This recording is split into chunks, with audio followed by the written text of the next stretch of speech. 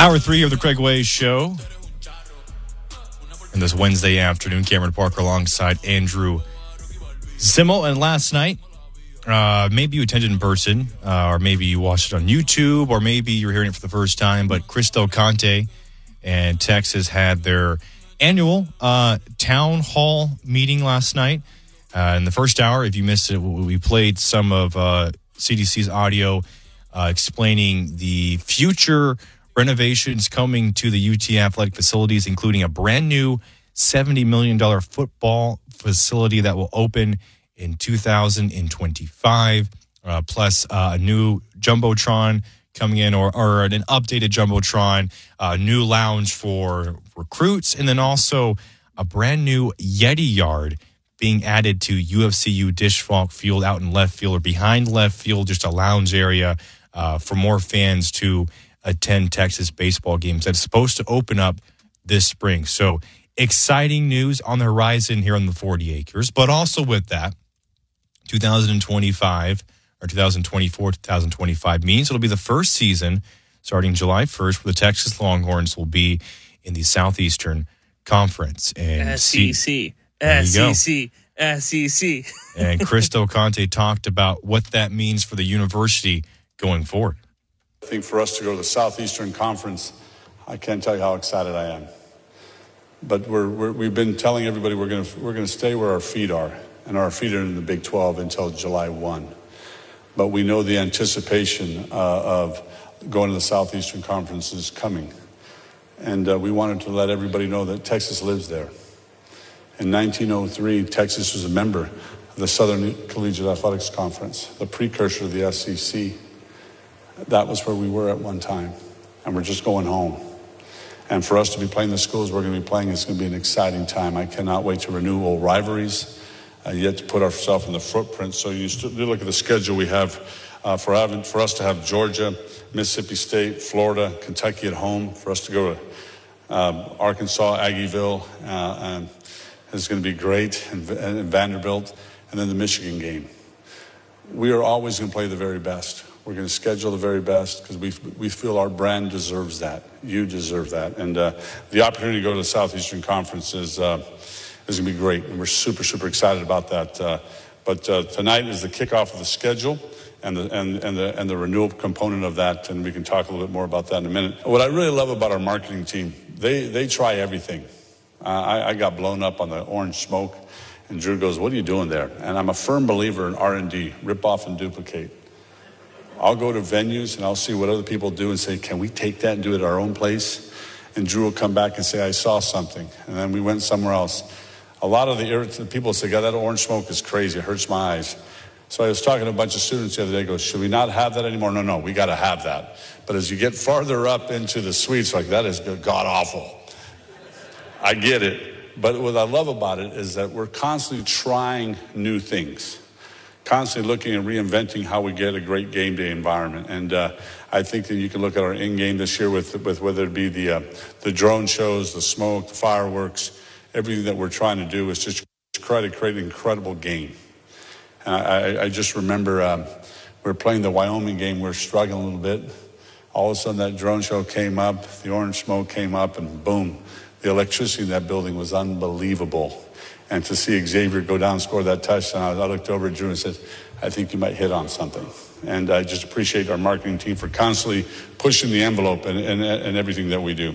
I think we all agree, though, what CDC's done at DKR, he's turned it into a real home field advantage. For a while there, even before I was a student, just home games were just kind of, they were lacking. And, winning helps. But what they've done with the game day editions has really turned it into one of the best places to play in.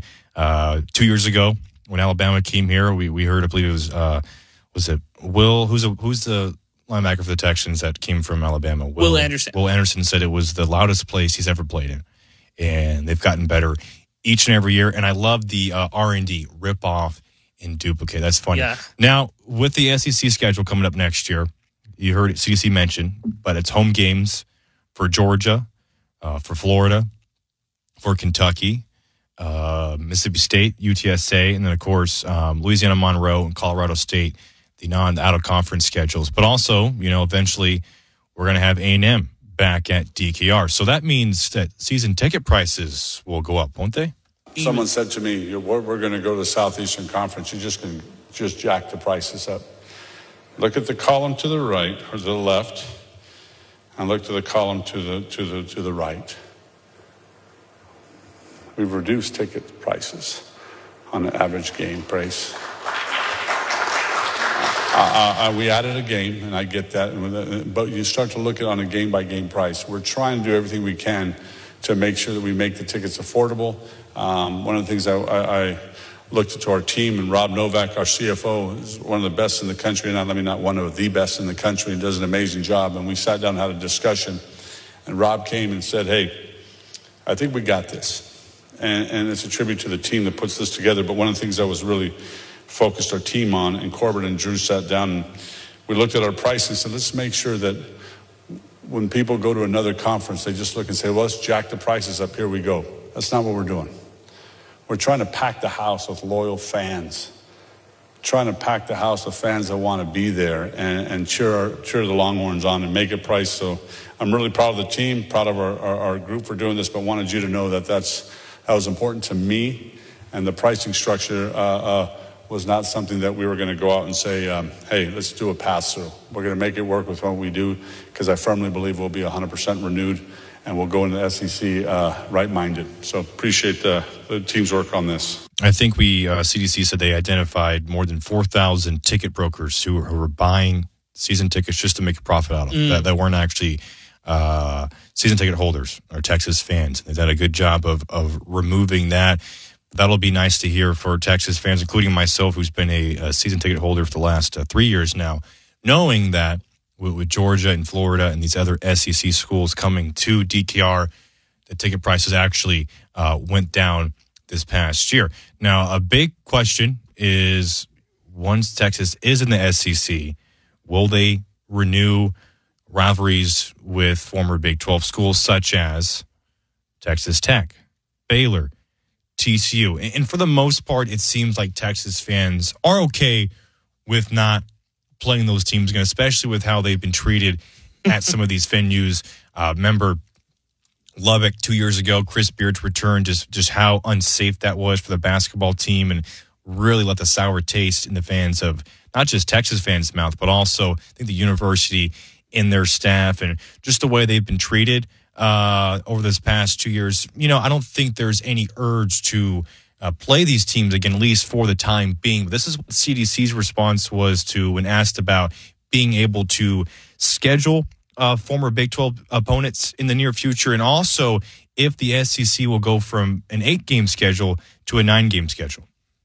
I think one of the things we looked at is if we're at a 9-game schedule, you have 3 non-conference games. One of the things you look at in a current 8-game schedule for a moment, we get 4 games at home. We play this year. We get 4 games at home. We play OU in Dallas, and then we have 3 on the road. The following year, it's flipped. Does that make sense? So now I got 3 at home, OU in Dallas, and I'm on the road 4 times. We need to get 6 to 7. We need about 7 home games a year. We're playing Michigan. We're playing Ohio State. We're going to look at how do we do those. If we kept if we went to a 9-game schedule, I'd have 4 at home, 4 on the road. Then it's a little easier to start to look at how your non-conference schedule is. Well, if we stay at an 8-game schedule, I'm going to need to schedule all those games at home. You're my constituent. As much as I love another conference or say they're my state foe, if they want to come play here in Texas, I'm all in. But I'm not too sure yet how we can do a home and home until I know how that balances out. As far as the rest of our sports, we know we have great schools in the state. And I've always said I want to play state schools. It's important for us. One of the things I always admired about Baylor when I was at TCU is they constantly played Texas Christian U.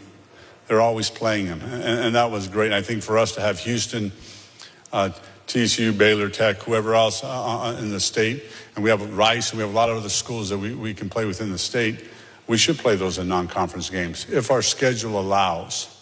One of the things I got to figure out this first year is we're going to have 18 SEC games. Well, that means I have 9 at home. We got to find and we got 9 on the road. Then you got to come out and figure out your non-conference schedule. It might be more difficult to go home and home. And we're also a national brand. I'm trying to make sure that we bring a Michigan, Ohio State, a USC, Notre Dame, those type of schools into our venues as well. But it's not out of the question. But I think as we acclimate our way through it, we'll see how that works. Does that answer your question? It did. Thank you, CDC. So basically what he's saying there is he's open to playing the Techs, the TCUs, the Baylors, but it doesn't make any sense for them right now to do home and aways and travel to these schools. Now, they want to come to Austin.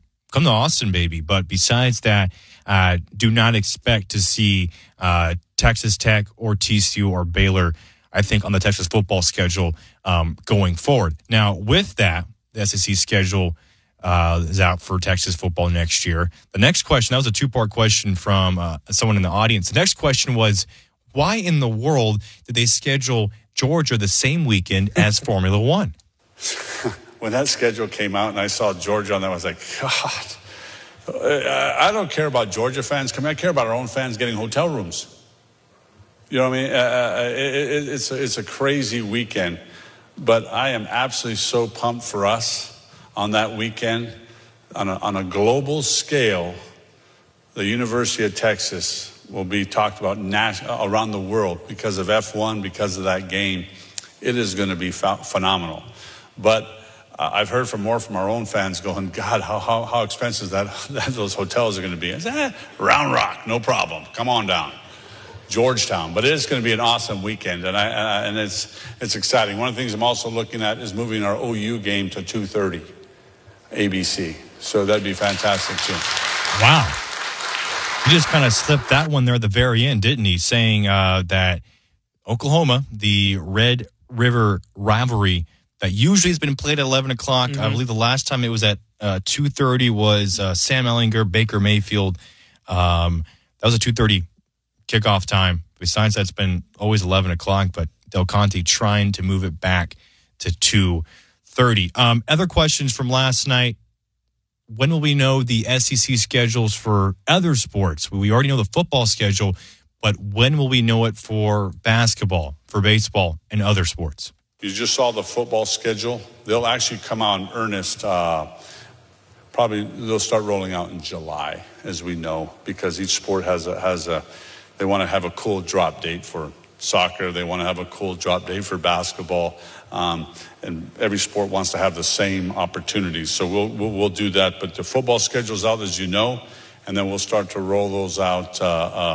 But we should have them all in a timely fashion. But we do know that A&M will be on the schedule next year for football on November 30th in College Station at Kyle Field. But we don't know if that's going to be a annual thing. This is what CDC said when asked if we were going to play, if Texas was going to play A&M every year, because we don't really know the answer to that question yet. There was something about pods possibly happening with teams being in the right pods here. So I want to make sure I get to do that. Actually, we lost that audio real quick. Sorry about that, but we'll come back to that actually, here it is right here. CDC asked about if Texas was going to play A&M each year. That is the goal. I know we're playing this year at our place, and they'll come back the following year.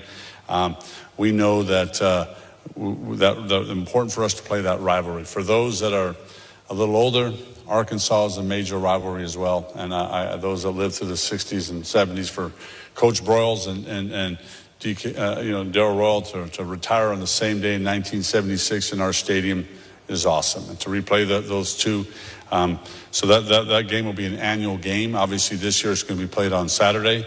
My goal is that we move that game back to Thursday. But obviously, it was just the first year of trying to get in. We have 8 games scheduled right now. We're working on going to a 9-game schedule, but we have a ways to go that. So I would say this year we have an 8-game schedule. The following year we have another 8-game schedule. Then we'll look at going into a 9-game conference schedule. So 2025 may not have A&M on the schedule, but once that schedule does switch to 9 games in 2026, A&M might return to the schedule each year. All right, that's Chris Del Conte's thoughts from the Texas Longhorns Town Hall last night. Coming up next, we're going to hear from Rodney Terry. The Texas men's basketball team continues Statement Month in February.